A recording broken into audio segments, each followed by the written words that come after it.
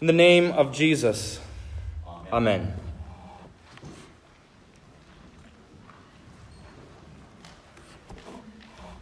Dear saints, tonight we've gathered here to remember the night when everything changed.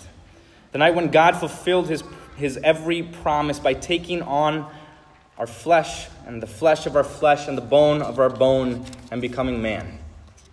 And tonight we remember the night when God himself took his first breath as an infant, as a human, in the arms of the Virgin Mary. Tonight we remember when God sent his holy angels to tear apart the sky with light and announce the Savior's birth to the shepherds in the field. Tonight we remember when Mary and Joseph and those shepherds saw with their own eyes the face of God himself. And when they saw the face of Jesus, they saw the face of the one who would one day spill his blood to save them from their sins. And that very moment, their lives were changed forever. And yet, at that very moment, their lives didn't change at all. Those shepherds who left their sheep and everything behind to see the infant face of God experienced and felt the peace and love and joy of heaven in a moment, in a glance. In that very moment, their eyes beheld the birth of the one who caused their birth, the author and the giver of life. In that moment, whatever strife and sorrow and sadness that they were carrying with them was forgotten as their hearts were filled with the joy that this world cannot give. But no matter what they felt in that moment, that's all it was, a moment. Because after that night, those men went back to their fields. And they went back to their homes. They went back to their mundane and ordinary lives. And what they experienced came to an end, and their feelings went back to normal. When the spiritual elation of that Christmas night wore off, the reality of this life set back in. The reality of this life set back in may be days or even hours or minutes as soon as they stepped in the front door of their home. When those shepherds arrived back home, they still had work to do and mouths to feed. When they got back home, they looked at their kitchen table and saw the pile of bills that still had to be paid and remembered all the debts that they still owed. When they got back home, they were still greeted with the same ongoing arguments with their wives or loved ones, and they were tangled in the same mess of unresolved conflicts with their neighbors. When they got back home, they found themselves struggling with the same temptations, afflicted with the same doubts, bearing the same sorrows. And when the burden of this life was placed back on them, all the worry and anxiety darkened their minds once again, making it seem like what they saw that night never even happened, as if it didn't change a thing. When they went back to their lives after having seen the face of God, it seemed like nothing changed. And as it was for them, so it is for you. Even though you've received the miraculous grace of God, and even though you once experienced the peace of Christmas, even though you once felt the joy of this night, once that spiritual euphoria wears off, your life goes back to normal and doesn't appear to be any different anymore. Even though you've received the waters of salvation in holy baptism, even though you've heard the word of God pierce through the darkness and bring light into your life, once that elation fades, you find yourself falling into the same sinful habits, tied to the same cares and worries, shackled down to the same strife and sadness.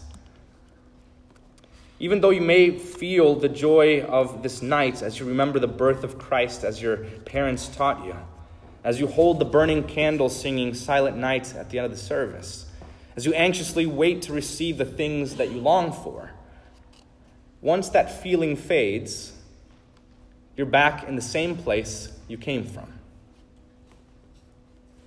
Christmas comes and goes year after year. And no matter how much you want things to change this time around, they don't. You hear of this great peace in church, but then you go home to the same problems, to the same broken family, to missing loved ones, to loneliness and despair, to sickness and disease that still afflicts you.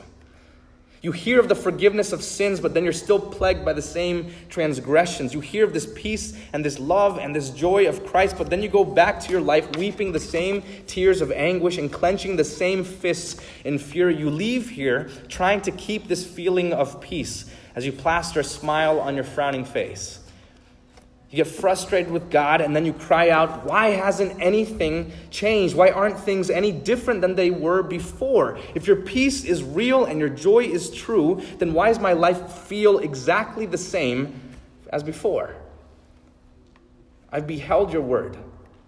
I've heard your salvation. I have it and your mysteries. And yet my life isn't any different. You go back to the life you had and feel as if nothing changed. So when this happens, what do? When you, like those shepherds, behold the grace and mercy of God and actually have it, apprehend it through faith, and then you go back home to find everything just the same way you left it, where do you go from there? Well, whenever this happens to you, you need to remember that the great glory of Christmas isn't that God gives us a lifelong feeling of peace or spiritual euphoria. The great glory of Christmas is that even when that feeling of peace and spiritual euphoria fades away, the Word of God remains. The great joy of Jesus' birth isn't that God promises you a feeling of happiness and joy, but rather that God promises you joy, whether you feel it or not. He promises you a reason to rejoice and a joy that endures even as your feelings change, as they go up and down all over the place. His love and his peace and hope for you are true, even if you don't feel it, even when you don't feel it. The great joy of the gospel isn't so much that the gospel has changed what you see and feel in this life, but rather that it has already and forever changed the way that God sees you. When you look at your life and see that nothing has changed, remember that because of tonight, your life has already changed forever. Your life has changed the night Christ was born, the night God became flesh for you. Those angels who once announced that peace to the world from the heavens still proclaim that peace, even if you can't hear it. And tonight you have that peace because the one who came to take away your sins was born. The one who came to bring you into his kingdom was born into yours. You have everything those angels said you have because that child, your God, was born for you. Your life has changed forever because the one who drew his first breath in Bethlehem came to draw his final breath at Calvary. The one who wailed at his birth came to cry out for your forgiveness. The one who was laid into a manger came only to be laid into a tomb. Your life has changed forever because when that child grew up, he went to the cross to bury every iniquity that you have and have ever committed and ever will commit in a flood of his blood underneath an avalanche of his mercy. When he gave his life on the cross and laid his lifeless corpse in the tomb, then he erased every memory of your transgressions from the mind of God. And in that moment, he eternally hid all of your sins from the eyes of the Father.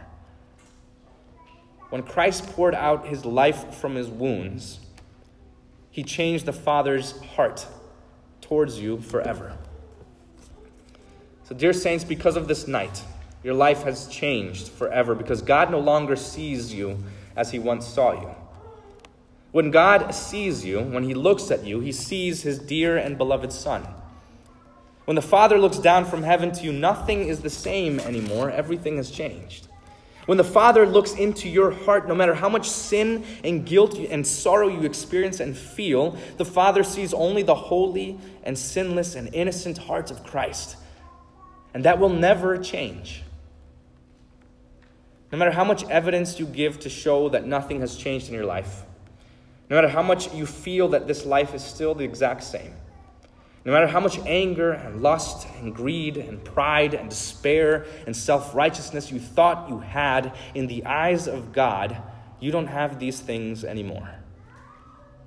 He began taking all of these things away when he sent his only begotten Son to have flesh. And he took them all away, erasing them from existence when that only begotten Son became your Savior with his dying breath. Because of this, everything is different. You are now holy and sinless and spotless, eternally at peace with your God, and eternally welcome into his kingdom and welcome into his arms. All of this is true right now. All of it will be true later tonight.